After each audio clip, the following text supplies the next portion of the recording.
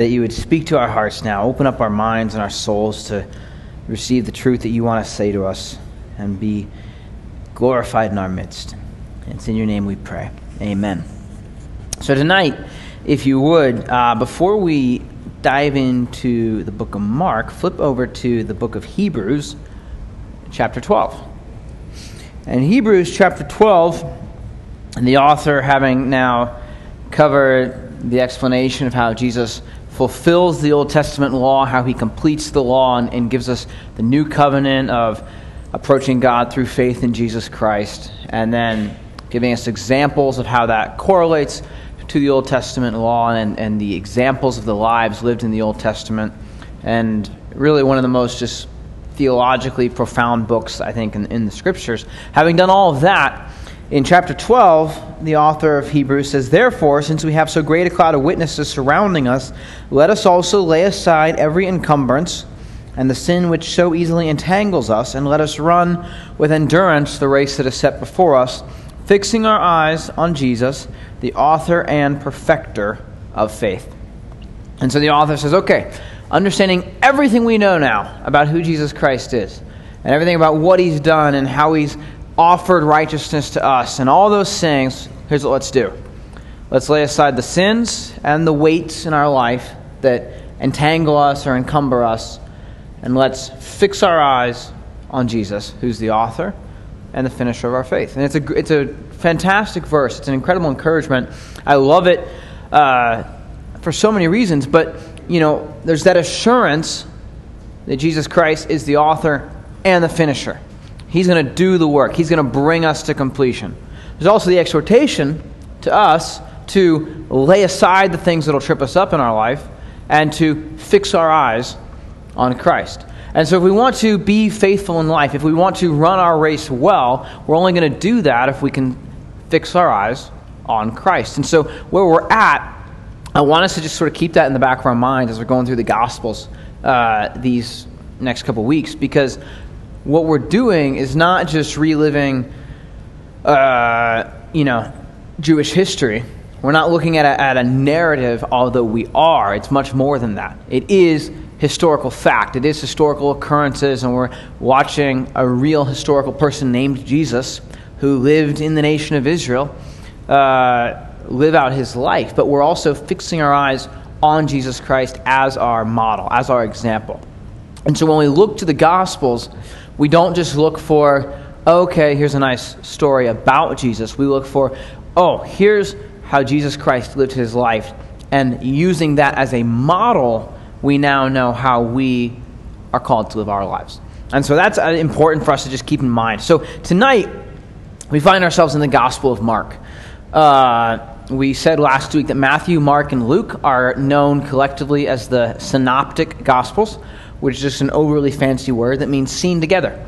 It means that they're very similar in the way they're written and the things they cover. And so if you read one of them, that's great. If you read the next one, that's great. You read the third one, that's great. But if you read them all together, you're going to get just a really well-rounded picture of who Jesus Christ is. The Gospel of John was written much later, towards the end of John's life, probably somewhere around 80, 85 A.D., and it's known as the fourth Gospel, which kind of, makes sense. It's number 4. So, and in that, John just wanted to, before he died, write down some more thoughts about that he wanted the church to remember, things that he wanted to be preserved in our knowledge of Jesus Christ. And so John has a little bit of just some different emphasis and things that he covers, but he's not giving us a different gospel. He's just giving us a more nuanced view.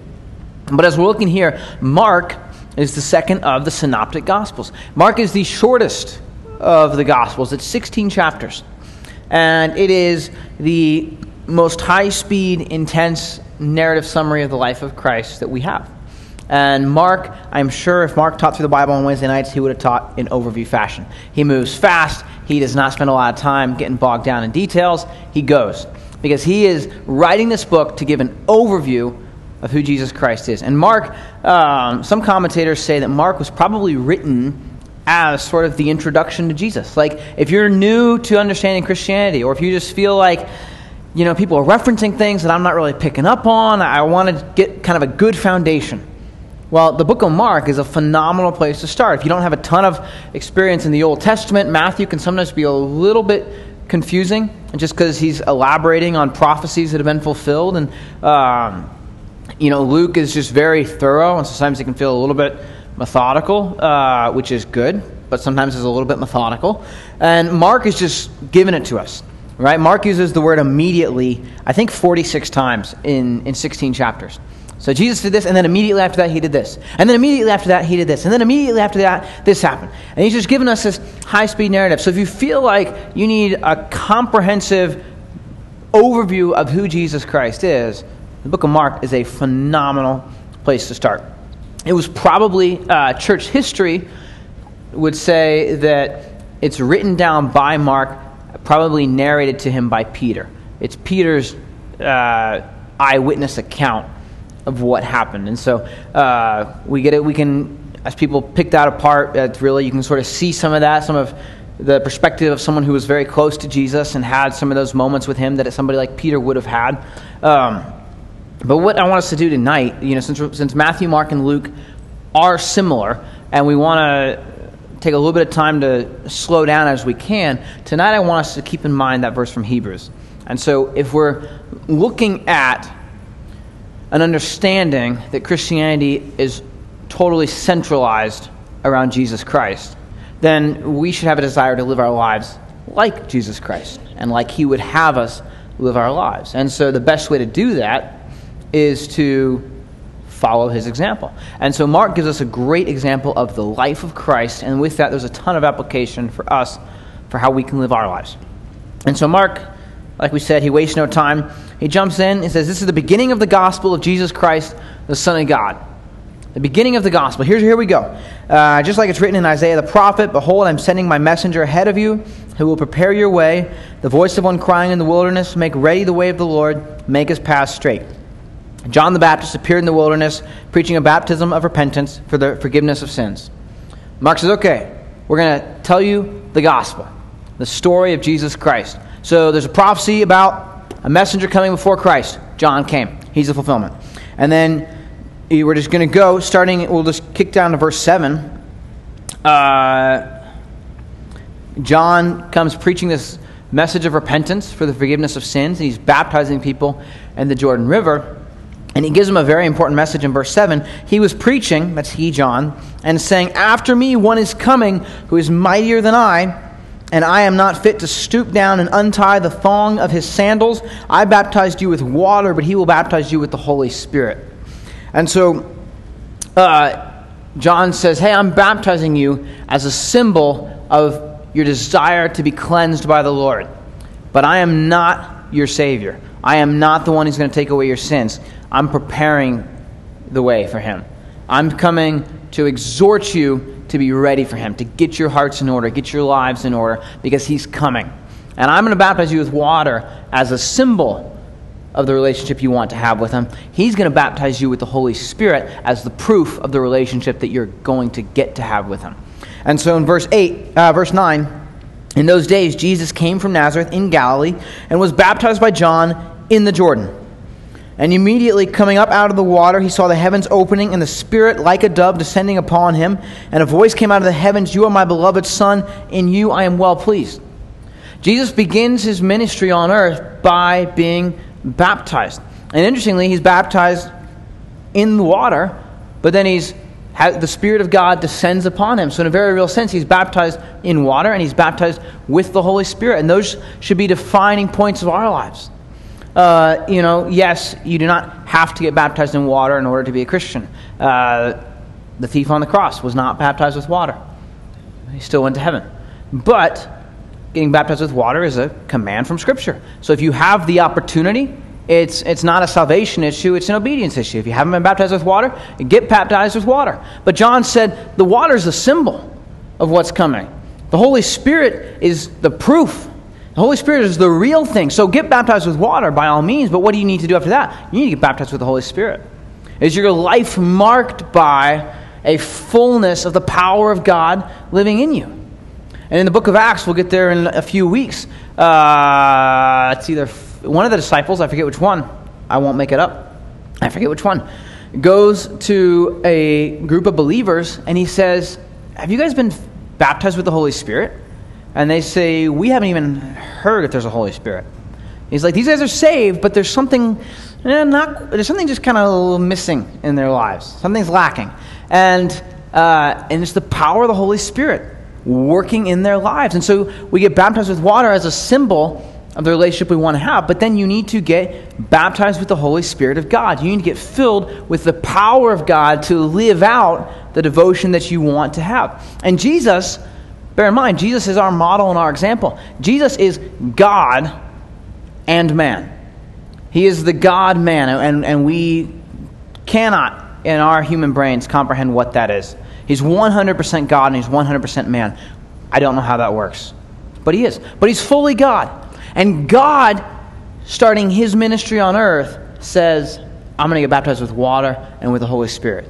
And if Jesus is our example, how much more so do we need to get baptized with the power of God? So Jesus gets baptized. If you want to start ministering for the Lord, if you want to be an effective minister for the Lord, you need to get baptized with the power of God. In chapter 1, verse 35,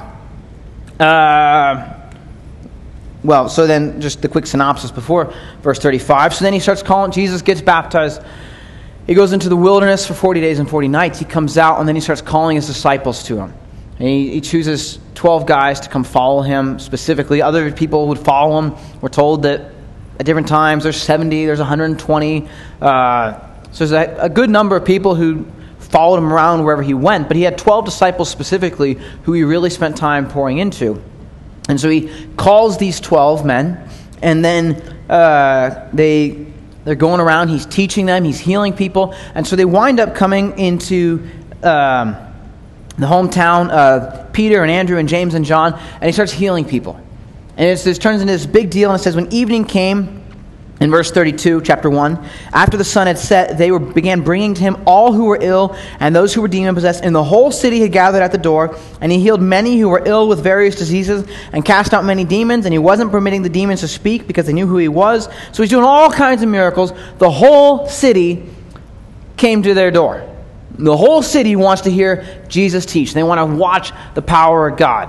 That's called an opportunity, right? There's this opportunity. Jesus has a chance right here to do something huge, to start a cool church and to be able to pinpoint when a movement started and the address that it started out. And he could build a plaque and a monument and a memorial, and we could say, this is when the power of God showed up in Capernaum in whatever year, whatever time. And verse 35, in the early morning, while it was still dark, Jesus got up, left the house, and went away to a secluded place and was praying there. So there's all this energy. The whole town comes to your house, and you're healing everybody, and you're casting out demons, and it's exciting, right?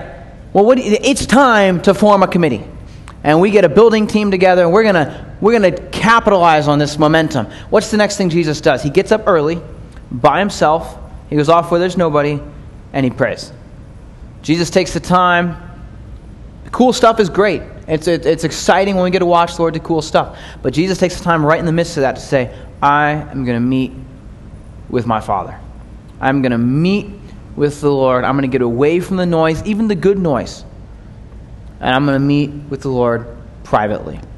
And Simon, who would later get named Peter, and his companions searched for him, and they found him and said to him, everyone's looking for you. Hey, Jesus, we've got this whole, we've got this groove happening. Verse 38, and he said to them, let us go somewhere else, to the towns nearby, so that I may preach there also, for that is what I came for. Jesus was like the worst evangelist ever, by modern standards. Jesus has this opportunity, he's got excitement, he's got power, he's got signs, and he goes off to pray, and then says, you know what? No. We're going to go spread the gospel to other towns. We're going to go carry this message somewhere else. We're not going to park here. And how does he determine that that's the right thing to do? He gets alone with the Lord. And how does that work? How does God go pray to God? I don't know. But if Jesus, as the God-man, felt the need in the midst of incredible spiritual movement and power to get along with the Lord and have a private time of devotion, prayer, and fellowship with the Lord, how much more do we need that? Right? That's why Church is wonderful. Church is important. Church is critical to your health as a believer.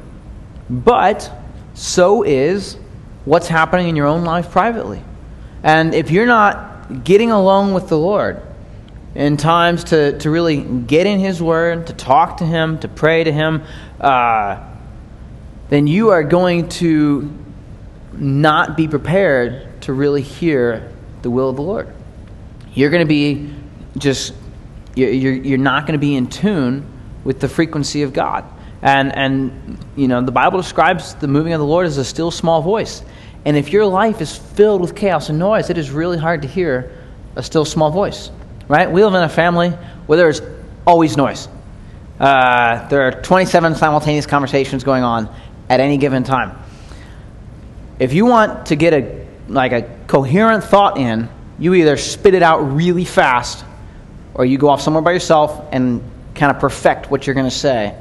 You articulate it, all right? You have to get by yourself with the Lord if you want to really know what the Lord is trying to say to you. You got to balance it with wise counsel, balance it with the Word of God, balance it with fellowship at church.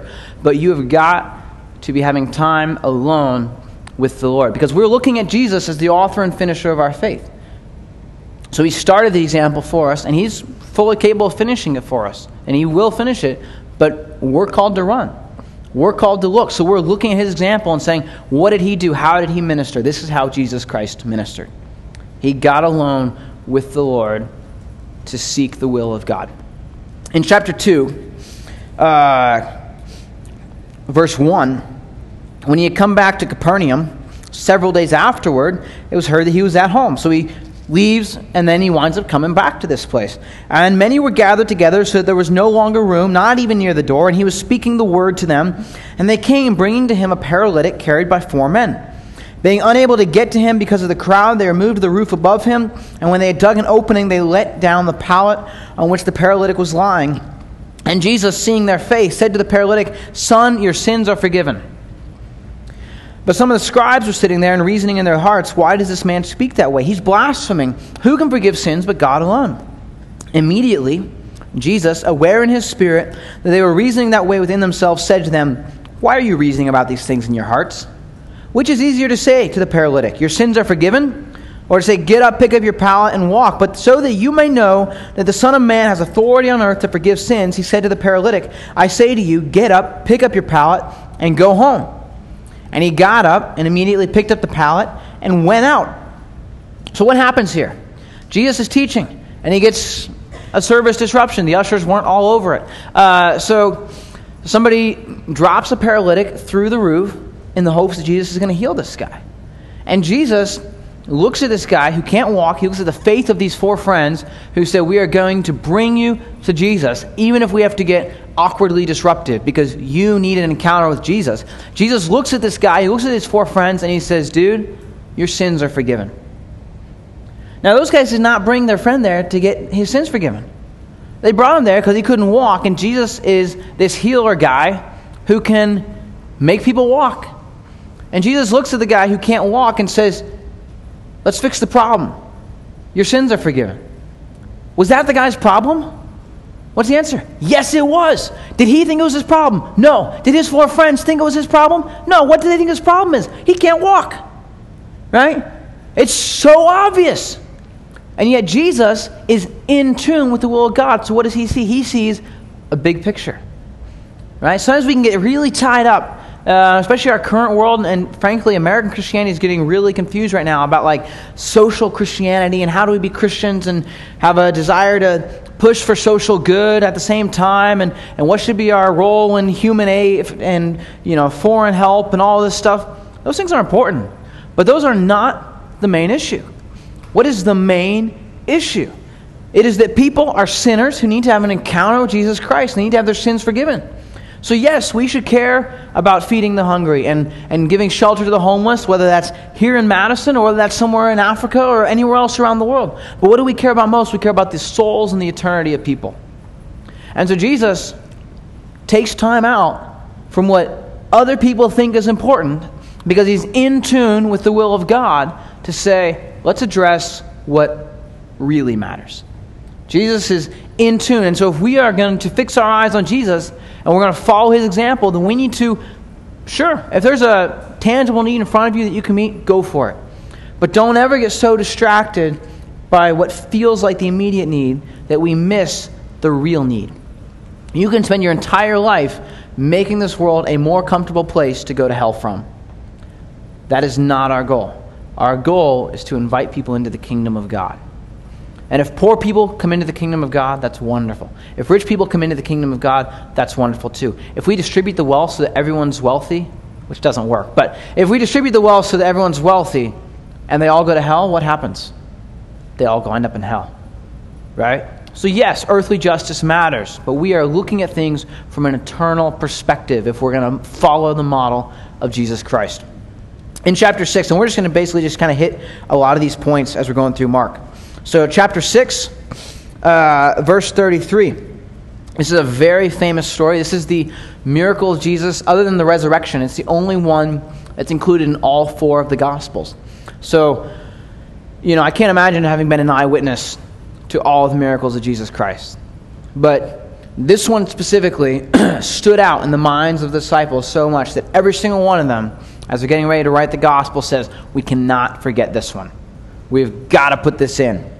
So the people, verse 33 of chapter 6, the people saw them going, and many recognized them and ran there together on foot from all the cities and got there ahead of them. Jesus is going across the lake, and so the people run around because they don't have enough boats and meet him there as he's getting off shore. When Jesus went ashore, verse 34, he saw a large crowd, and he felt compassion for them because they were like sheep without a shepherd, and he began to teach them many things. When it was already quite late, his disciples came to him and said, this place is desolate, and it's already quite late. Send them away so they may go into the surrounding countryside and villages and buy themselves something to eat. So he teaches the people. And the disciples come and say, it's getting late, there's no food around. Why don't you send these guys home? And so they can go get something to eat, and then also we can eat. But they can get something to eat. Sure, yeah, that's what we'll say. And so, verse 37, but he answered them, you give them something to eat. And they said to him, shall we go and spend 200 denarii on bread and give them something to eat? A denarii was like 1 day's wage. So, wages are all over the place. But let's say $100 a day. Should we go spend $20,000 on food and give them something to eat? And he said to them, how many loaves do you have? Go look. And when they found out, they said 5 and 2 fish. So what's happening here? Okay. There's a ton of people coming around. Jesus is dealing with their spiritual needs, but there's a growing physical need, which is that they're all hungry. And so he doesn't ignore that reality, but he's tending to the more important things first. So the disciples come and say, hey, it's getting late. There's not enough food for everybody here. Can we just kind of close things down for the night? And Jesus says, tell you what, I got a better idea. Why don't you feed them? You give them something to eat. Now they're in the middle of nowhere. And Jesus says, go give them something to eat. And they say, what do you want us to do? Go spend 20 grand on food? Which is probably not the smartest thing to say to God, right? If you're snarky with God, it just always comes back to bite you. So I wouldn't advise it. But he says, what have you got? How many loaves do you have? And they go check, and they say, we've got 5 loaves and 2 fish. That's not like 5 loaves of white bread. That's like 5, think like a hamburger bun. Okay? 5 buns and 2 fish. These are not like, smallmouth bass. These are little guys. So 5 hamburger buns and 2 sardines. Okay? Which is equivalent to, like, why do you even bother telling Jesus that that's what you have? Right? What are you going to do with 5 loaves and 2 stinking fish? You're not going to do anything. That's stupid. Why would you bother telling the Lord, we've got, hey, we've got 15,000 people out here. How much food do we have? And it's just simpler to say we don't have any, right? Oh, we got like a collective 1,000 calories to split between all these people. So he commanded them, verse 39, to all sit down by groups on the green grass. And they sat down in groups of hundreds and 50s. And he took the 5 loaves and the 2 fish, and looking up toward heaven, he blessed the food and broke the loaves, and he kept giving them to the disciples to set before them, and he divided up the 2 fish among them all. They all ate and were satisfied, and they picked up 12 full baskets of the broken pieces, and also of the fish. There were 5,000 men who ate the loaves. So assuming there were women and children there, there's probably 15 15 to, 25,000 people? It's a lot of people. So what does Jesus do? He calls the disciples to do something that they can't do. They say, there is a need here. They recognize a need, credit to them.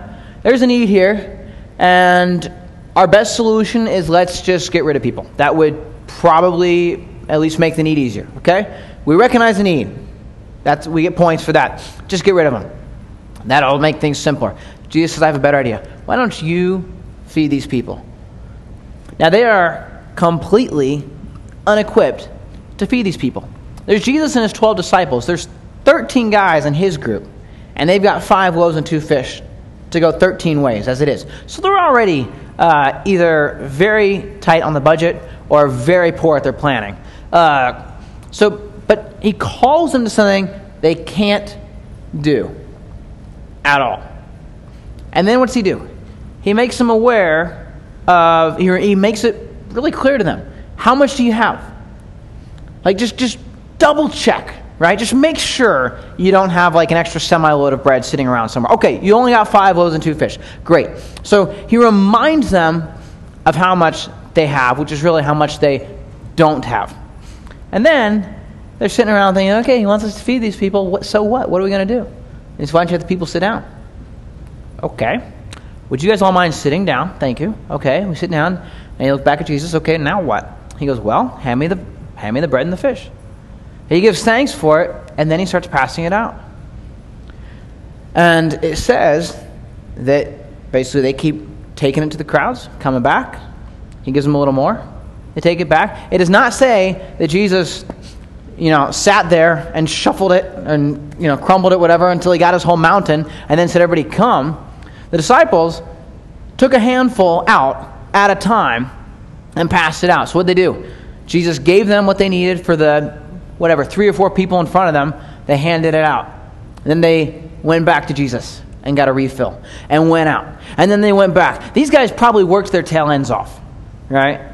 13 people feeding 15,000 people. It's going to be a lot of work. But what are they doing? They are refilling at wherever Jesus is at until everybody's satisfied. In the ancient world, especially in Israel, everyone was poor. And not like poor in the way we think of it. The idea of being satisfied was a foreign concept. The idea of eating till you were full was non-existent. And so the Gospels make this point. These people, Jesus didn't just give them all a bite. He gave them all a meal. They were all satisfied. Now, did it matter how much the disciples had? It didn't matter if they had 1 loaf and 1 fish. It didn't matter if they had 1,000 loaves and 1,000 fish. What do they have? Not enough. Right? But what Jesus does is he calls them to something. He lets them be aware of their own inadequacy, and then he starts to give them these hints. Hey, why don't you just tell me what you've got? Have people sit down. Let's pray for the food. And he starts passing it out. Right? What's he do? He calls them, he equips them, and then he works through them. And who gets the credit? He does. So if God calls you to something that you can't do, that probably means it's something that he wants you to do. Because it's the kind of thing that when it gets done, you and everybody else will say, that wasn't me. That wasn't my genius or my money or my intellectual capacities. That was obviously the work of the Lord. So he calls them to something they can't do. It equips them, and they do it. These guys, to their credit, the disciples get a bad rap because they are all kind of clueless. But when Jesus tells them what to do here, they do it. They do the work of God, and they get to watch Jesus provide for them so that they can do the work that he's calling them to. Right? That's just, it's an incredible passage where we get to watch that happening in their lives, and we get to live out the same thing in our lives. In chapter 9, we just got a couple more of these, and then we'll be wrapped up for the night. In chapter 9, from there, chapter 9, verse 30, that would be more helpful. In chapter 9, verse 30, from there they went out and began to go through Galilee, and he didn't want anyone to know about it. For he was teaching his disciples and telling them, the Son of Man is to be delivered into the hands of men, and they will kill him, and when he has been killed, he will rise 3 days later. But they didn't understand this statement, and they were afraid to ask him. So this is later on in Jesus' ministry. He's getting ready to go to Jerusalem. He's getting ready to be killed and then rise from the dead. And so he's giving his disciples a heads up. He says, the Son of Man, referring to himself, is going to be delivered into the hands of men, and they will kill him, and when he's been killed, he will rise 3 days later. But they didn't understand what he was saying. Now, what's so hard to understand about the Son of Man is going to be delivered into the hands of men, they're going to kill him, and after they kill him, he's going to rise from the dead? That's really very straightforward, linear logic, like A, B, C, right? Nice, small thoughts. What's hard to understand about that? Well, Mark does us a huge favor. Every time in the Gospel of Mark, when Jesus foretells his death and his resurrection, it gets followed up by something that sounds like this. Verse 33. They came to Capernaum, and when he was in the house, he began to question them, "What were you discussing on the way?" But they kept silent, for on the way they had discussed with one another which one of them was the greatest. Every time Mark tells us about Jesus giving the disciples a heads up about his death and resurrection, he follows it by showing us the disciples arguing over which one of them is the greatest. Which one of them is like the most awesomest, right? Like, because sure, whatever, Jesus is number one, but really, we don't care about that. We care about who's number two, because there's 12 of us plus Jesus. So sure, we'll say Jesus is number one, but really, who's like in charge? Who's going to be the Pope, right?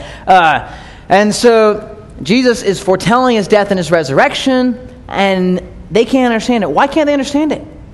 Because they're distracted. You are not going to be able to hear the voice of the Lord if you are busy planning your own self-promotion. And these guys are so caught off guard when Jesus dies. They're devastated. And nobody says, hey, let's sit tight for 3 days because he said he'll rise from the dead. Why? Because they were too distracted with their own self-promotion to understand what Jesus was actually saying. He's telling them something. He's giving them straightforward instruction, and they're too busy, yeah, sure, death, resurrection, something or other. But what's my job going to be when I'm in charge?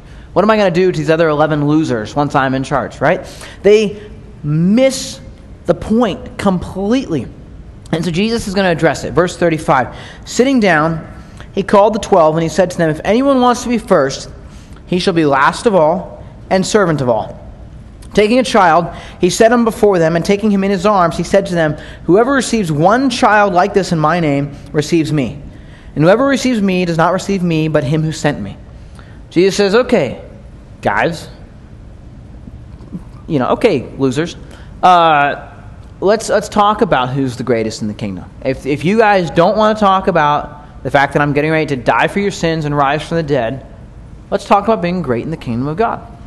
So, what's he say? If you want to be first, you need to be last of all and the servant of all. Jesus is not interested in creating a kingdom that works according to earthly rules. Right? According to earthly rules, how does it work? The richest people, the strongest people, and the prettiest people, and the smartest people are always at the top. Right? If you have one of those four, you can always move your way up. If you have four of those four, you're on top. And so Jesus says, that's not how it works in the kingdom of God. The servant is the greatest of all. Now, back that up. Who's the greatest example we've ever had in all of history for how to live our life? Jesus Christ. Who's the greatest servant of all time? Jesus Christ. Jesus Christ is not just the God-man. He's the king servant. And he's both of those at the same time. I have no idea how that works. Right? But all of us, probably, have at some point in time had to do something for somebody, right? You've had that moment where you have to do something for somebody, either because it's your parents and they're bigger than you, or it's your siblings and it's just not worth the hassle, or they're meaner than you, or they're more persistent than you.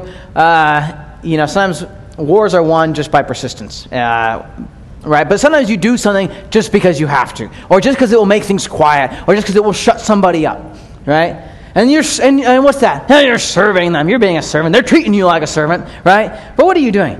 Are you serving them? No, not really.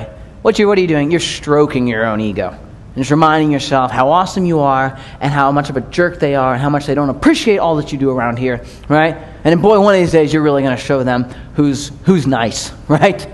You'll show them who's the best. That's how we define servanthood. That's not what Jesus is talking about.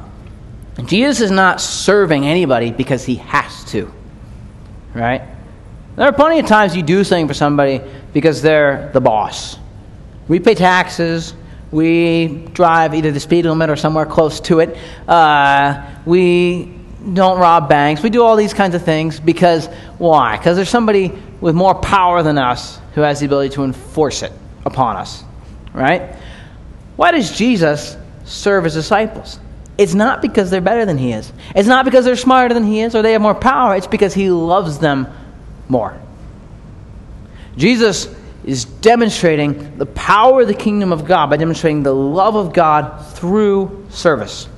He doesn't demonstrate the love of God by charismatic speaking or dynamic worship sets or, the cool lights and smoke and mirrors and all this. No, how does he demonstrate it? By serving.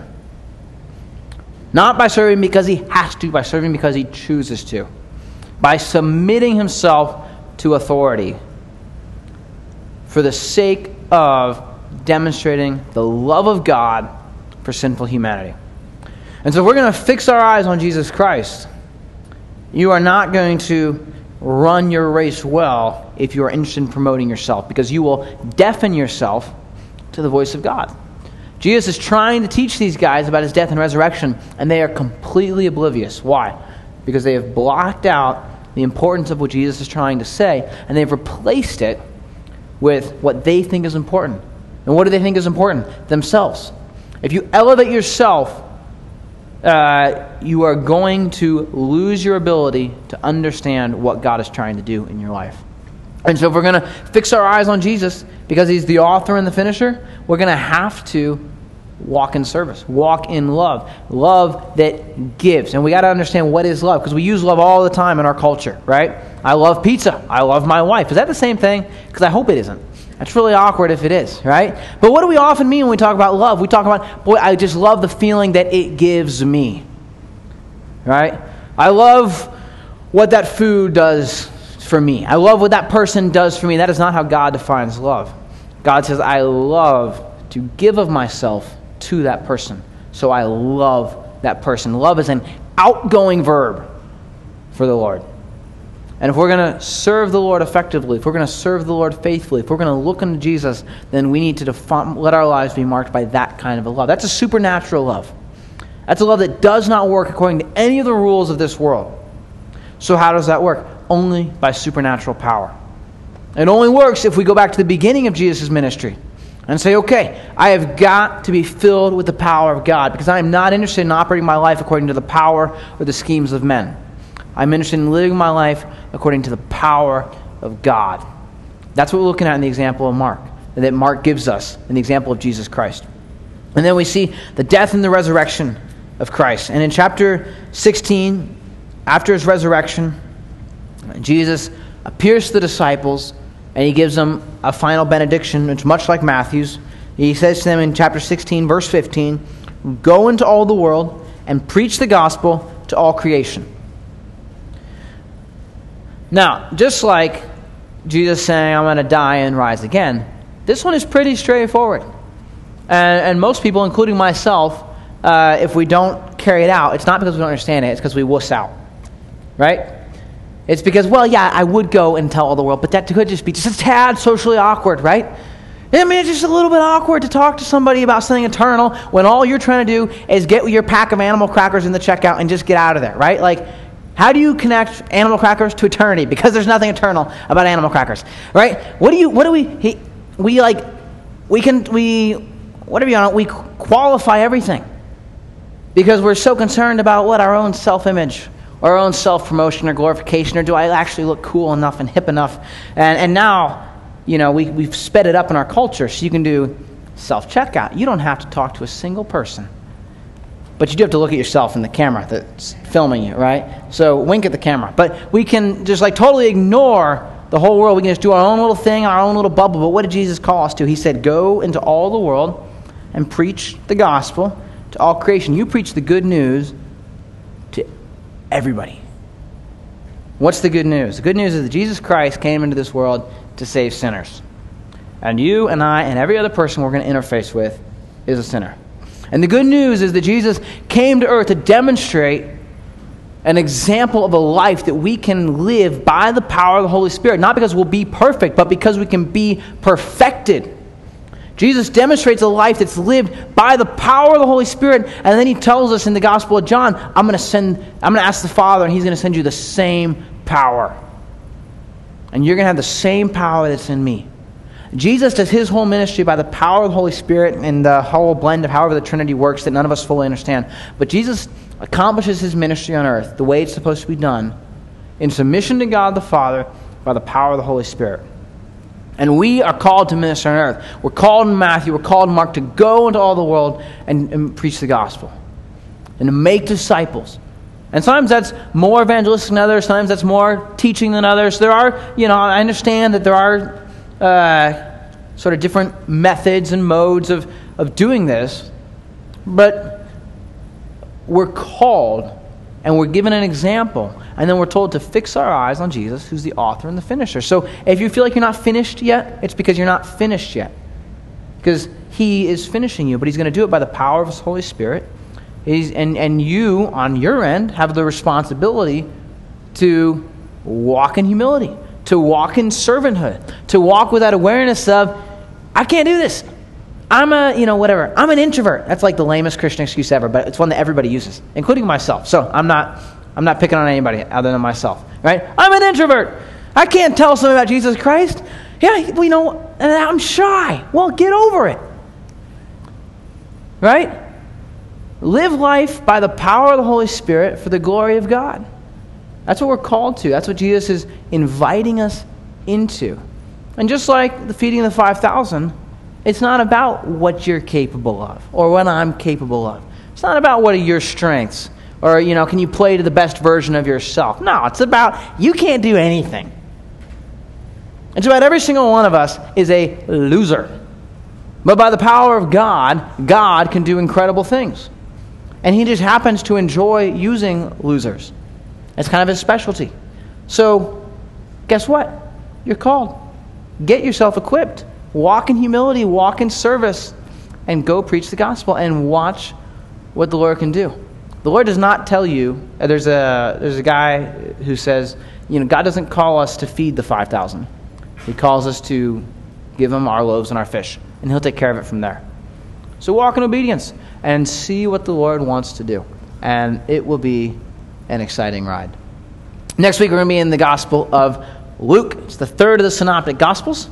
The week after that, I'm going to be out of town, so Dad's going to do something, and then we'll be back to John. All right? So, Lord, we thank you for your word. We pray that it would change us, that we wouldn't walk out of here with just an acknowledgement that, that was great, that we would recognize that you have set an example that you've called us to follow. And God, we are completely incapable on our own, but we do believe in your strength, and so we ask you to strengthen us, to embolden us, to empower us, to use us in the world where it's crazy. So God, as we're leaving here and we're heading out into the mission field that you've called us to, I pray that you would work through us. Use us for your kingdom and your glory. We thank you for the example of Jesus Christ. We thank you for the redemption that he's offered each and every one of us. And we pray that you would help us to live just with a deepening awareness of all that entails. So have your way with us. And it is in the name of Jesus Christ, our King and our Savior, that we pray. Amen.